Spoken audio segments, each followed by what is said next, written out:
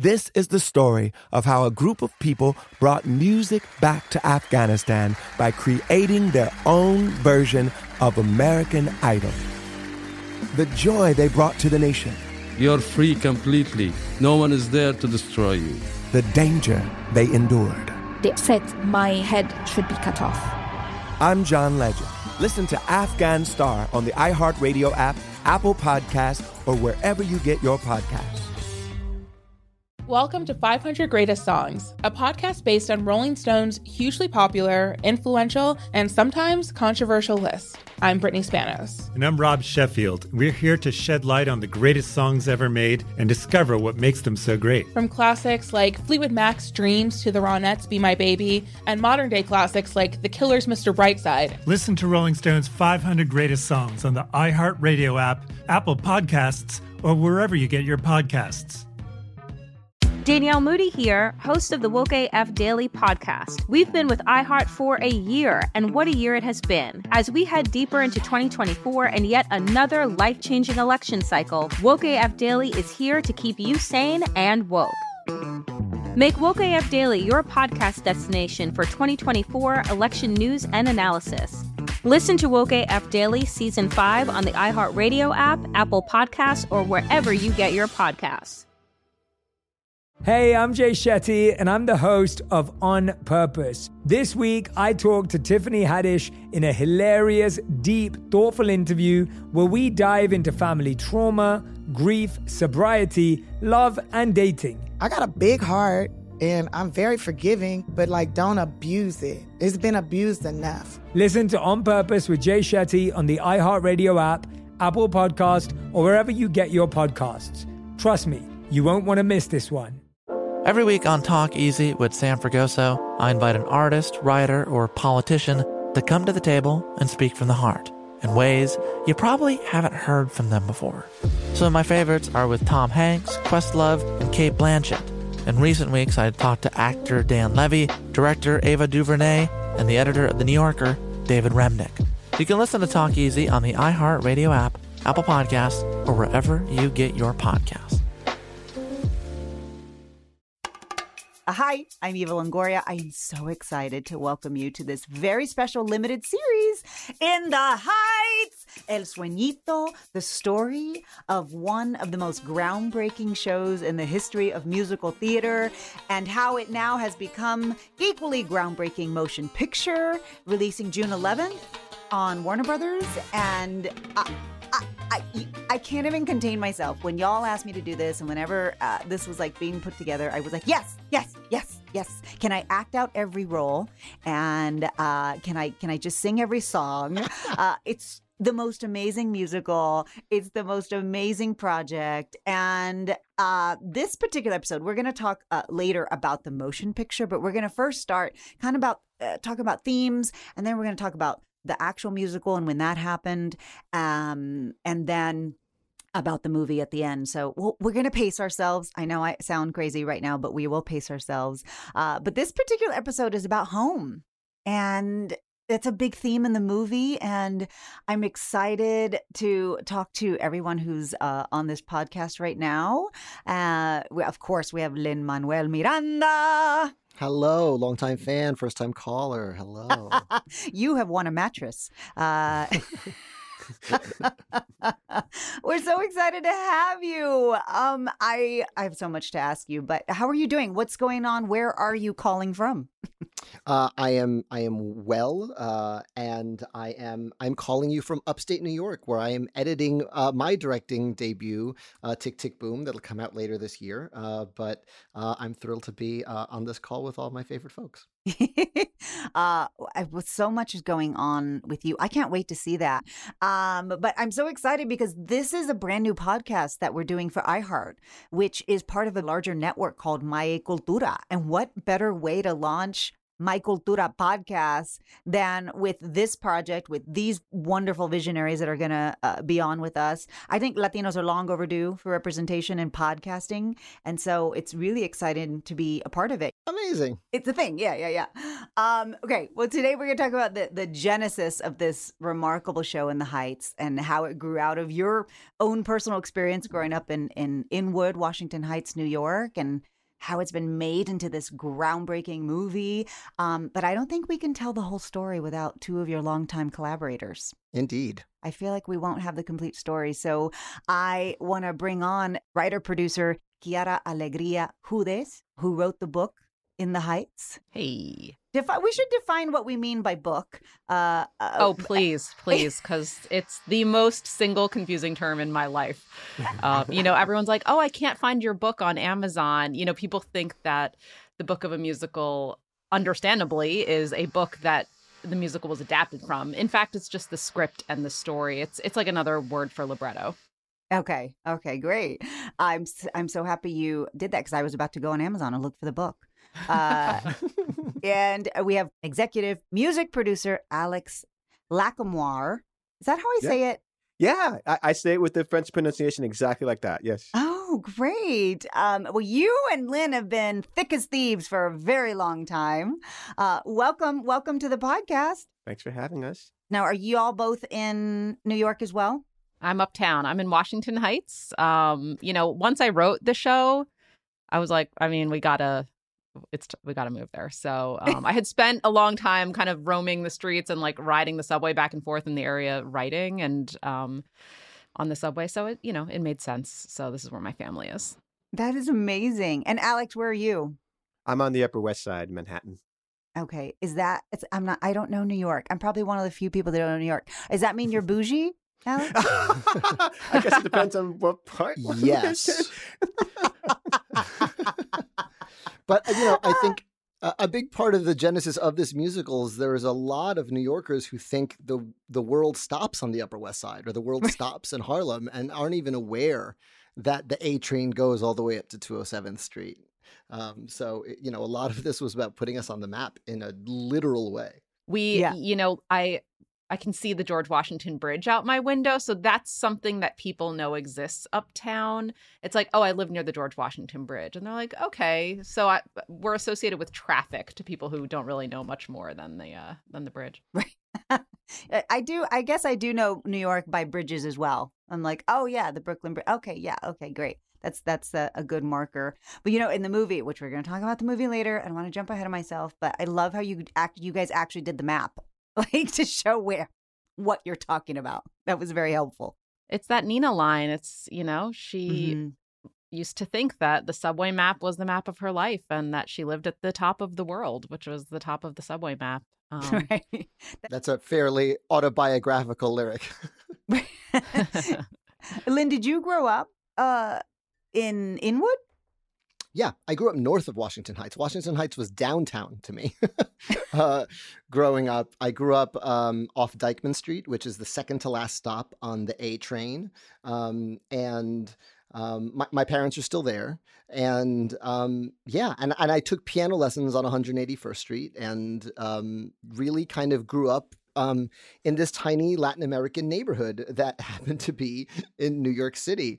When I was growing up, is largely a Dominican neighborhood, but a lot of the sort of older residents were Puerto Rican and Cuban, and it was sort of many waves of Latino migration in this neighborhood, so much so that my abuela could go to any store on our block and be understood and never have to speak English on that block. And so I always just knew that I felt like I was sitting on a secret growing up, like I was sitting in this very special place. You knew that. You felt that. It like had texture to you.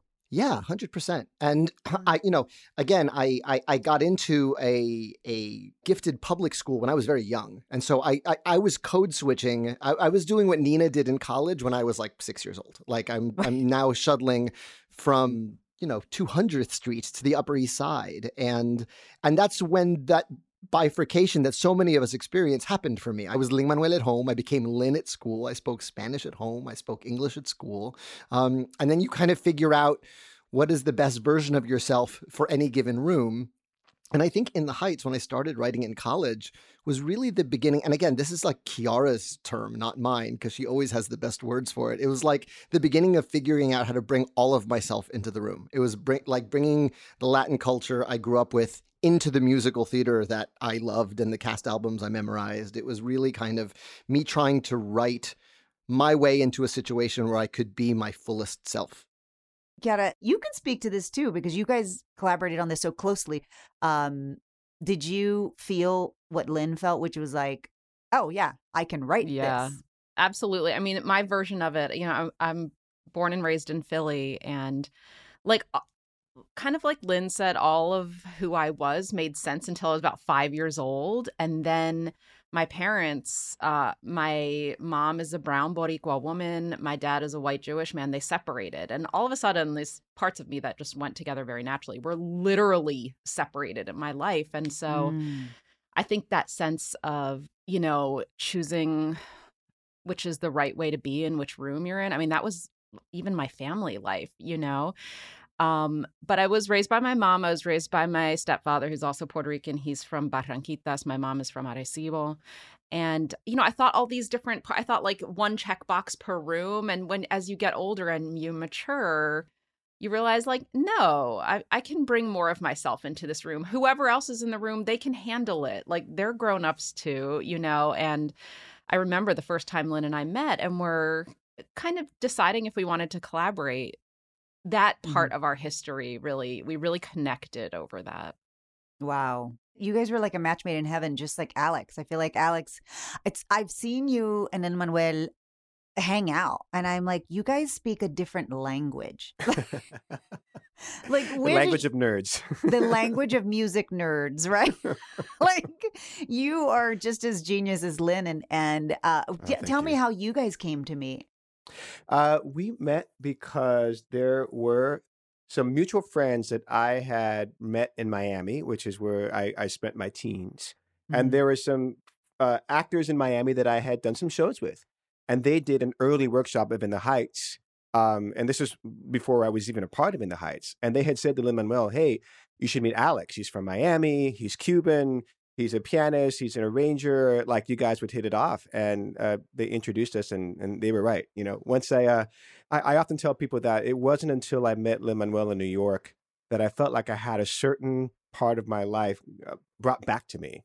And what I mean by that is I was born in LA, right? And there's not a big Cuban community in LA. No. We moved to Miami. There is a big Cuban community there, right? So I got used to what that's like, right? And you get spoiled thinking to yourself that everybody speaks Spanish. You get spoiled. You think that there's going to be, storefronts written in Spanish everywhere you go. And I left Miami to go to college. I went to Boston. And no one really knew that I was Latino at all, right? People would like flip out when they'd see me pick up the phone and start talking to my mom in Spanish. They had no idea. Right. And then, so I just didn't really have a lot of like Latin influence around me. But then I come to New York and I meet Lin-Manuel, and then we start amassing all these amazing collaborators, and Kiara comes on board, and we have all these actors, and all of a sudden, like, we're celebrating what makes us us. And in a way that just felt like home, the very thing you were talking about, all these elements that I just didn't realize how important they were to me until I didn't have them. Right. Yeah. Try going to Starbucks and ordering not in Spanish in Miami. Like right. Right. Exactly. Like, I was like, oh, okay. Yeah. Oh, I got to pull out my Spanish here. Yeah. There's a lot of things you take for granted. And I think there's so many of us that straddle a hyphen. Right, like Puerto Rican American, Yes. Cuban Yes. American, Mexican American, and like Lin was talking about that code switching, navigating that identity is it's heavy. But then when you find a group of people who are just like, oh, okay, not only you feel like you found your tribe, but they feel like home. Yeah. Mhm. And that's exactly what I felt when I met Lin and Kiara. There's just something about it. Oh, we understand what that code switching is like, where we understand kind of having to, as we've been talking, live that dual life in that way. Because I feel very Americanized in that way, right? Like Right. when you're at the dinner table, dad's like, okay, speak Spanish at the dinner table, but you can speak English anywhere else, right? Yeah. And then, yes, like going to the parties where music is blasting salsa, but then going home and listening to my Led Zeppelin and Beatles records or whatever, it's very, Yeah. let's try to find how to, all those things make me. But yeah, there's definitely that kind of hyphen in between some of that stuff that you try to bridge. Well, it's so funny, Alex, because when I grew up in Texas, same thing. We spoke Spanish. I mean, we didn't really speak that much Spanish, but there were certain words I didn't know the English word for. Like to this day, I say sala. Like, where are the keys? My keys are in the sala. Because I'm like, what is sala? And they're like living room, and I'm like, oh, right, living room. yeah. Or mancha. Like if I had these sunspots on my face, and I went to the dermatologist, and I go, I have these manchas. I don't know what there were places that I got so stuck in there was no code switching for it, right? Like that's just the word that it is. Yeah, totally. Yeah. Okay, Lynn, I want your version of that story. Like they both felt like, oh, okay, I found my other half of my orange, as we say in Spanish. Yeah, well, it's funny. Kiara's arrival in my life was very heralded. Everyone who met her before me was like, I think you should meet her. I want to see what you feel like when you meet her. First, it was Jill Furman, who is a producer who was already involved with In the Heights. And she said, I met Kiara. I think you should meet her. And no one wanted to say anything. I was like, I was feeling very intimidated before our first meeting because, again, Kiara went to Yale for music composition. She had an MFA from Brown, went to grad school for flavor. I was like, what does she need me for? She can do all my jobs very easily. And then Tommy met with her, Tommy Kail, our director, and again, said the exact same thing. I think you should meet her. And I walked in kind of intimidated with my scrappy little 80-minute one-act show. And it was sort of like this podcast. Like, we just immediately started talking about family. We met at the now extinct Market Cafe on 9th Avenue. And it just became very familial and familiar very quickly. And it was just like it was like just meeting an old friend for the first time. And I'll never forget sort of saying goodbye to Kiara at the Port Authority stop. I sort of okay, I'm going to get on the train. Goodbye. I gave her a hug goodbye.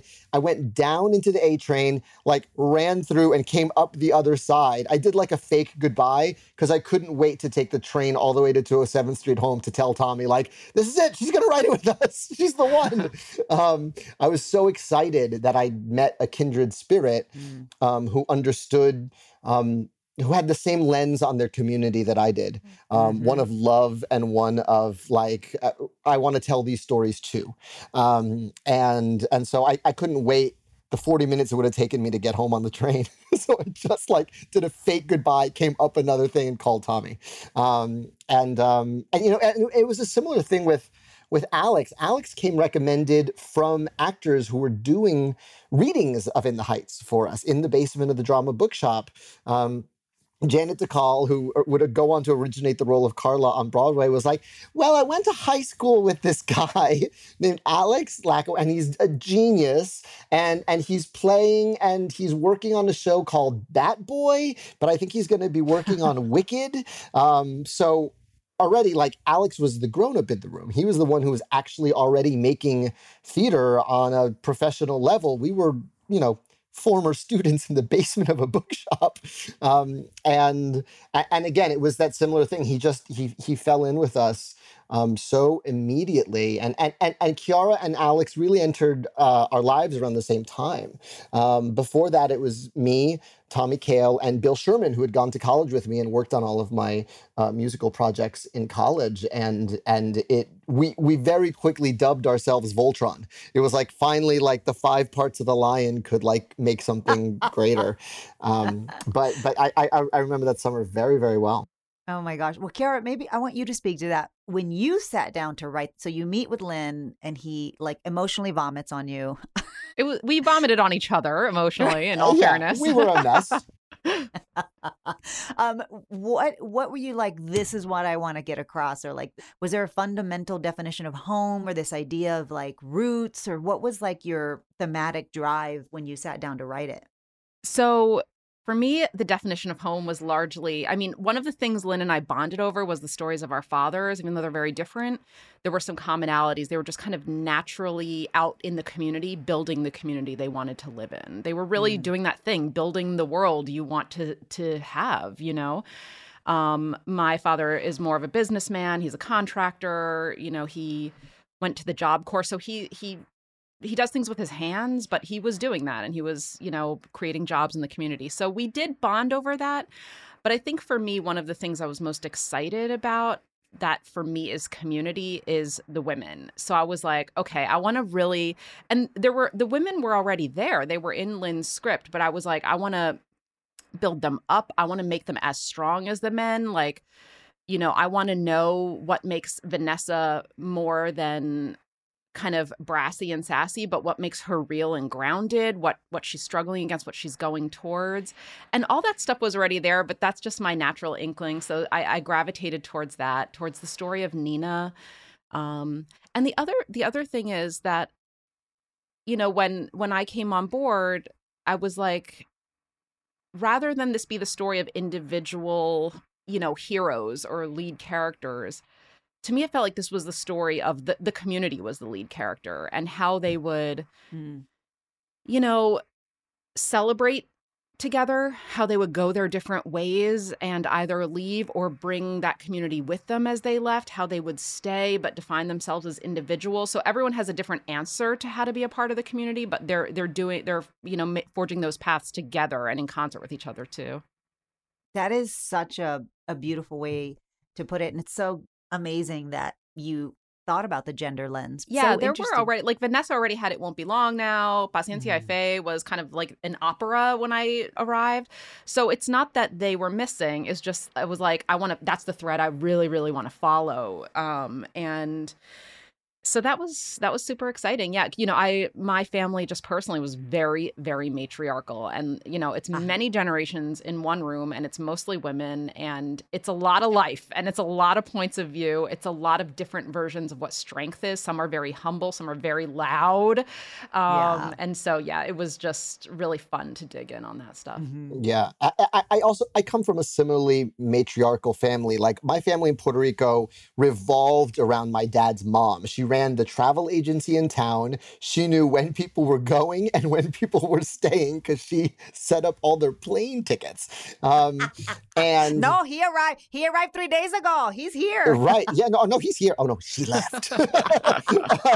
And so, like, there was that my dad was coming from, and then there was also his grandmother. He would tell the story about how his grandmother ran the house, and like, everyone people would marry into the family, go into the house, and then give all their checks to his grandmother, and then she would kind of redistribute.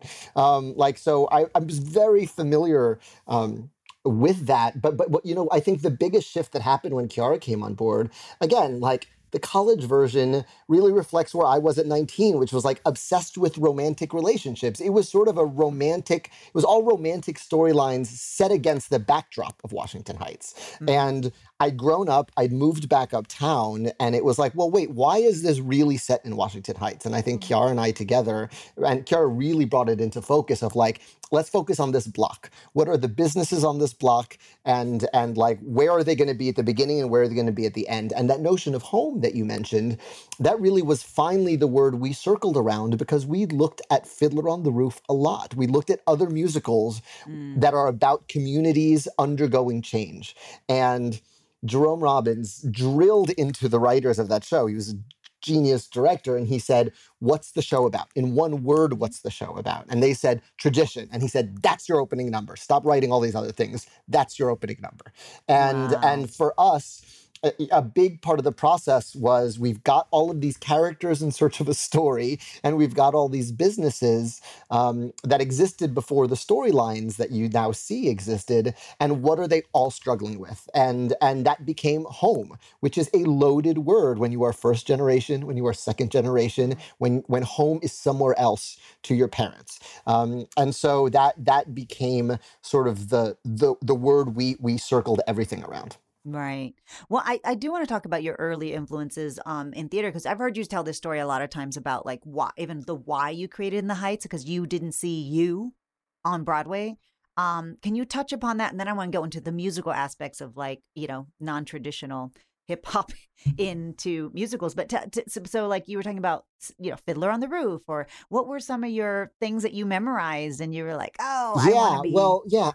Again, like our family was like most families. We didn't fall in love with Broadway musicals from seeing Broadway shows. We didn't have the money, but we fell in love via cast albums. Like, I think my parents have this story that like on their second date, they realized they both had the vinyl of Man of La Mancha. And they went, oh. And on their wedding day, went to go see Runaways by Lizzie Suedos on Broadway, which is like a crazy, depressing musical about runaway children. But like, that's how much they love musicals. And so I grew up memorizing the stuff they played. It was Camelot, Man of La Mancha, My Fair Lady, like the great sort of 60s and 70s stuff. And then the show that took me from loving musicals, and then again, I fell in love by doing musicals in high school and in elementary school. Like I got to be in Godspell, I got to be in Pirates of Penzance. And then when I was 17 years old, on my 17th birthday, I saw Rent on Broadway. And it was the first contemporary musical I had ever seen. They all took place in some other land and some other place. Les Mis, Phantom, they're all in Europe. And it was like, this was written by a young guy. It takes place now. It takes place downtown. And it's so clearly written from a place of love about this community of artists. And also, I have to say, like, there was a part of it that felt like a personal indictment, because there's this character in Rent named Mark, and he's always got a camera rolling, and he's kind of documenting his community. And at one point, one of the other characters turns to him and says, you hide in your work. You pretend to create and detach. You pretend to create and observe when you really detach.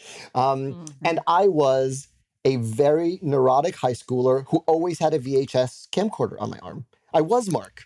I was that kid who's like found it easier to film his friends than actually be with his friends and hang out with them. And so I was like, oh, he's talking to me. And so I started writing one-act musicals in high school because of the influence of Rent. And a couple of things happened at the same time. Like In the Heights is the explosion of a lot of different things. One, my senior year, one of my musical heroes, Paul Simon, wrote a Broadway musical called The Cape Man. And it starred three of my other heroes, Anita Nazario, Mark Anthony, and Ruben Blades. Like, that is top 10 of my favorite artists all working on the same thing. And I went, holy shit, here comes my dream show. Yeah. And I saw it 3 times in previews. And it died on arrival. It only lasted 61 shows. And the even more heartbreaking thing was there's gorgeous music in it. It takes place in the exact same location and era as West Side Story. It's about a true life story about these gang members in the 1950s who were Puerto Rican. And it's like, God, I think this subsection of Latinos has been very well represented on Broadway. Like two major musicals about like gang members in the 1950s on the west side of New York. Right. So it was this like gut punch, really. Like I took it really personal of like no one's going to write your dream show. Those are your favorite artists and they didn't make your dream show.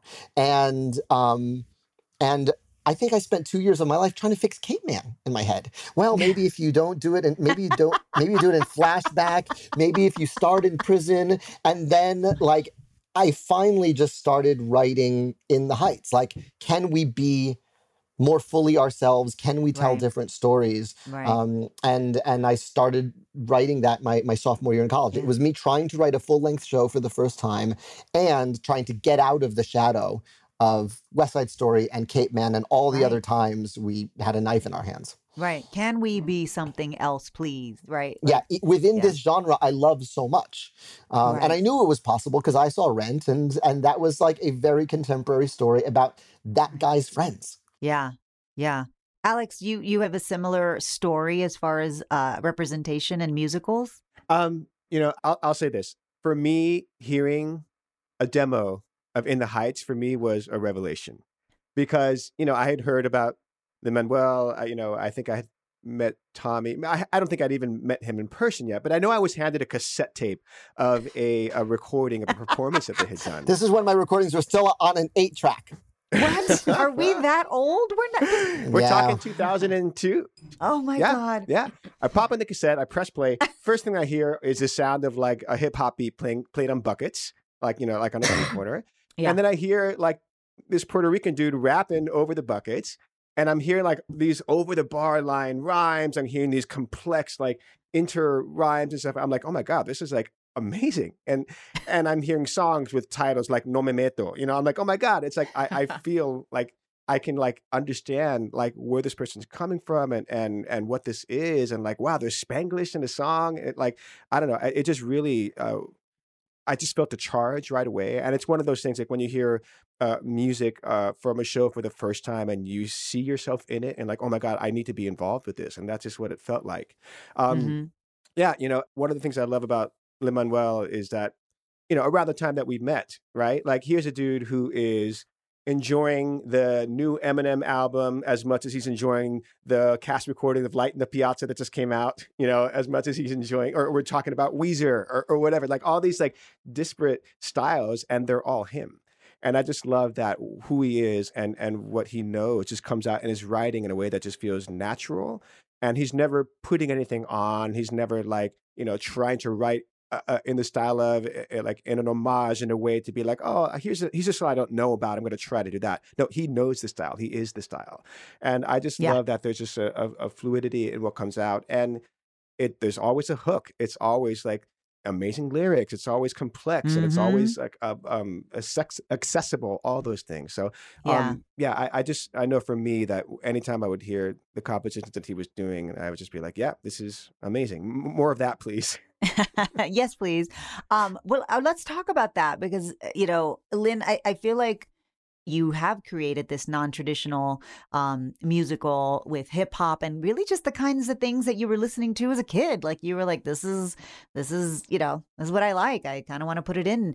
And for me, I feel like, hip hop's all about words, and you are brilliant at combining words, which I felt because I didn't grow up with theater.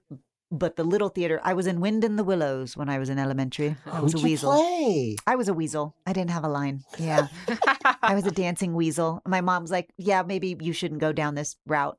But I remember just being punched in the gut and my heart pounding when I watched In the Heights because of the words, like and Hamilton as well, but each sentence is loaded. And what I remembered about musical theater was they were like, I'm going to the store to get some milk. Like it took so long to get to the point of the song or the story. And your every single line moves through story and rhyme and Spanglish. Like it was just too much for my senses to absorb. But in hindsight, it feels like, yeah, this is a natural fit for musical theater. People should always do theater in hip hop. So at what time, or what was the reaction from people, obviously like Alex, when you first started writing musical theater with that music? Yeah, well, it's a great point. I have to like doff my cap to Jonathan Larson, who really was like, his whole thesis statement was popular music and musical theater used to be friends. You used to go to the theaters, in the early part of the 20th century to go hear the hit songs you heard on the radio, to hear the new Irving Berlin song or to hear the new Gershwin tune in that review. And they used to be one and the same. And at a certain point, rock and roll happened and musical theater specialized. And I think that's to the benefit of musical theater, like the fact that Stephen Sondheim can come along and write a musical about a homicidal barber. Like you can never say again, like, oh, that's not a good idea for a musical, because he and Andrew Lloyd Webber was like, yeah, cats. That's the whole idea. It's cats. And they all sing about what kind of cats they are. And like that can run forever. Like they just like, I think musical theater expanded to be able to tell a lot more stories, but Jonathan Larson was very much like, and we can be friends with pop music again, because my favorite pop songs tell stories. And for me, my favorite hip hop songs tell stories. My favorite like hip hop artists like Biggie and Jay-Z, like I was always keyed into the storytelling aspect, in addition to the dazzling wordplay and the rhymes, and similarly with Latin music, like the album I remember most well from my parents' collection in vinyl was this picture of Ruben Blades naked in blue with his band looking up, and the title was Buscando America, and those songs are all storytelling songs. They're like Jim Steinman in Spanish. They're these 6-minute epics about these different Latino stories. And so again, it made sense to me to try to bring that to the musical theater I love. It was just like, oh, I get to fit in more information per bar, and I get to use flow to illuminate character. Usnavi raps very differently from Benny, who raps very differently from Sonny. And again, I'd like go on to do even more of that with Hamilton, to really use flow to illuminate character. But it was so fun seeing how much I could pack in. Like there's a lyric in Carnaval where Carla goes, my dad is Dominican Cuban, my mom is from Chile, NPR, which means I'm Chile Dominican Rican. But I always say I'm from Queens. I'm from Queens. That's like a microcosm of the whole show, right? Like if we are all hyphenates and we're all from somewhere, how do we define ourselves and what do we pass on? So it's a good line with a funny punchline, but it also is like the show in miniature. Yeah. I would think that you burn through story that way, but no, you get so much information out in a way that you need to, whether it's like, I've got to hit the emotion right now. I've got, in that same song, when Usnavi comes and then Vanessa comes and she's mad, and everybody has so many different emotions within this same song. It's like it's the most beautiful song. Alex, did you feel that way when you, like you said, you first heard In the Heights and you were like, oh my God, I get this, but were you nervous about hip hop, or were you like, boom, we found it, we're doing this, Lynn's a genius? well, yes, Lynn's a genius. I definitely said that. I don't have this huge hip hop background. Like, the stuff I listened to as I was growing up, like when hip hop was really at its zenith, I was kind of more like on the alternative rock side of things. And, I listened to Beastie Boys in high school. Yes, I listened to Black Sheep. Like there are definitely things that influenced me. But I really gained a real appreciation for hip hop through Lin-Manuel. Because of, again, I had such immense respect for him and still do. And when we could talk about how much we loved this Jason Robert Brown song, and then he would like I said, just press play and then just start rapping along to Biggie on this whole rap. I'm like, oh my God, how does this guy know that music as intimately as he knows Camelot? Like I had not seen someone like that in my life. And that just like makes you pay attention. And then like you just, as a musician, like, you just want to know what wave he's on so you can just catch that. So it definitely like made me look at that, appreciate the music and buy more albums and really like pour over it and just try to understand what makes Lin, just so I could try to keep up with him. Right. And then Chiara, did you grow up with hip hop, or did you like it, or what was your take on this when you heard it or read it? Because as the writer, I don't know how it works. Like, do you just write the words and then Lin insert music here? It's way more like messy and organic than that. I mean, I was super excited when I heard the hip hop because I did grow up with it, being from West Philly. Before the Roots were the Roots, before they were on Power 99 FM, they were on the street corner on my walk to Clark Park, and they were singing Past the Popcorn. And I was like, that sounds cool. So it was part of my life too. I wasn't steeped into it in the way that Lin was, but it was very much part of the landscape. But I loved using that vocabulary. I mean, actually, I lived in West Philly, which was historically a middle class and working class Black neighborhood and a kind of diverse first generation immigrant neighborhood. And then my extended family was in North Philly, which was just El Barrio. It was just Boricua. And then as I grew older, more Dominican, Central American, South American.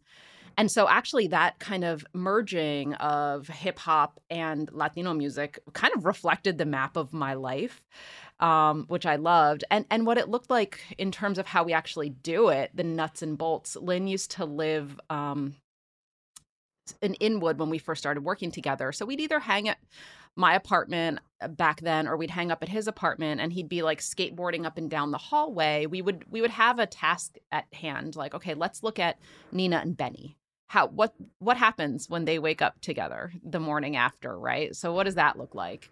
And, you know, Lynn's skateboarding up and down his hallway. I'm kind of writing in my corner. And if I have an interesting idea, if I have an interesting bit of dialogue or an interesting little monologue that has an idea, I might hand it to him, and he might be like, oh, that might be a cool idea for a song. Let me take that.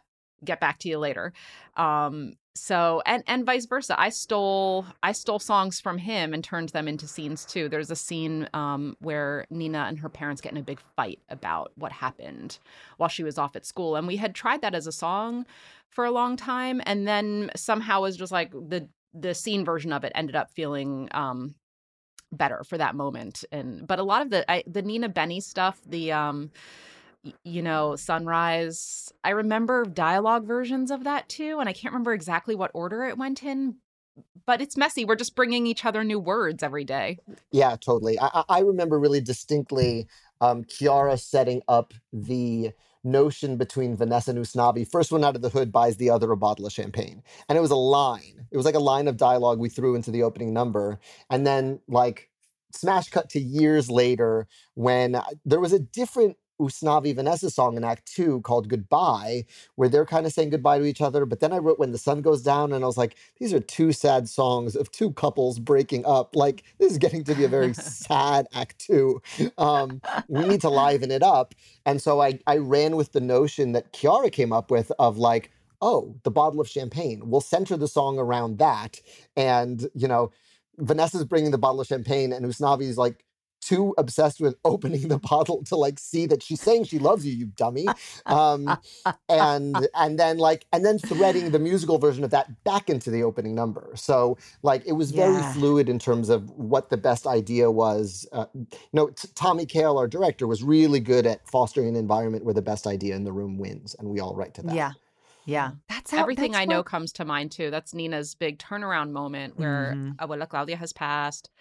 And Nina and Usnavi, they're kind of adoptive siblings. They were raised by Abuela Claudia on the block. And so they're going through her stuff, and they're just looking through, oh, here's your second grade book report. You know, here's these old lotto tickets that she never threw away. And that also kind of became a chicken and an egg, that then a whole song comes of like, what do you learn from rifling through the old stuff and seeing the child you once were, and seeing it with different and more mature eyes now. So all these kind of scene and song things, they develop organically over time as the idea unfolds. Wow. Well, I'm so excited. I'm going to wrap up this first episode of our special limited podcast series, In the Heights, El Sueñito. Please join us tomorrow, June 3rd, for episode 2. This has been a production of the My Cultura Podcast Network on iHeartMedia, and we'll see you tomorrow. This is the story of how a group of people brought music back to Afghanistan by creating their own version of American Idol. The joy they brought to the nation. You're free completely. No one is there to destroy you. The danger they endured. They said my head should be cut off. I'm John Legend. Listen to Afghan Star on the iHeartRadio app, Apple Podcasts, or wherever you get your podcasts.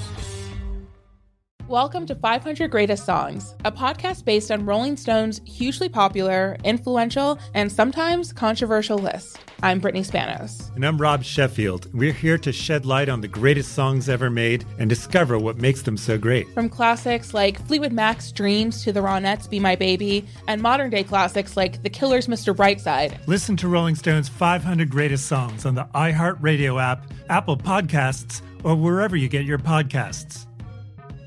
Danielle Moody here, host of the Woke AF Daily podcast. We've been with iHeart for a year, and what a year it has been. As we head deeper into 2024 and yet another life-changing election cycle, Woke AF Daily is here to keep you sane and woke.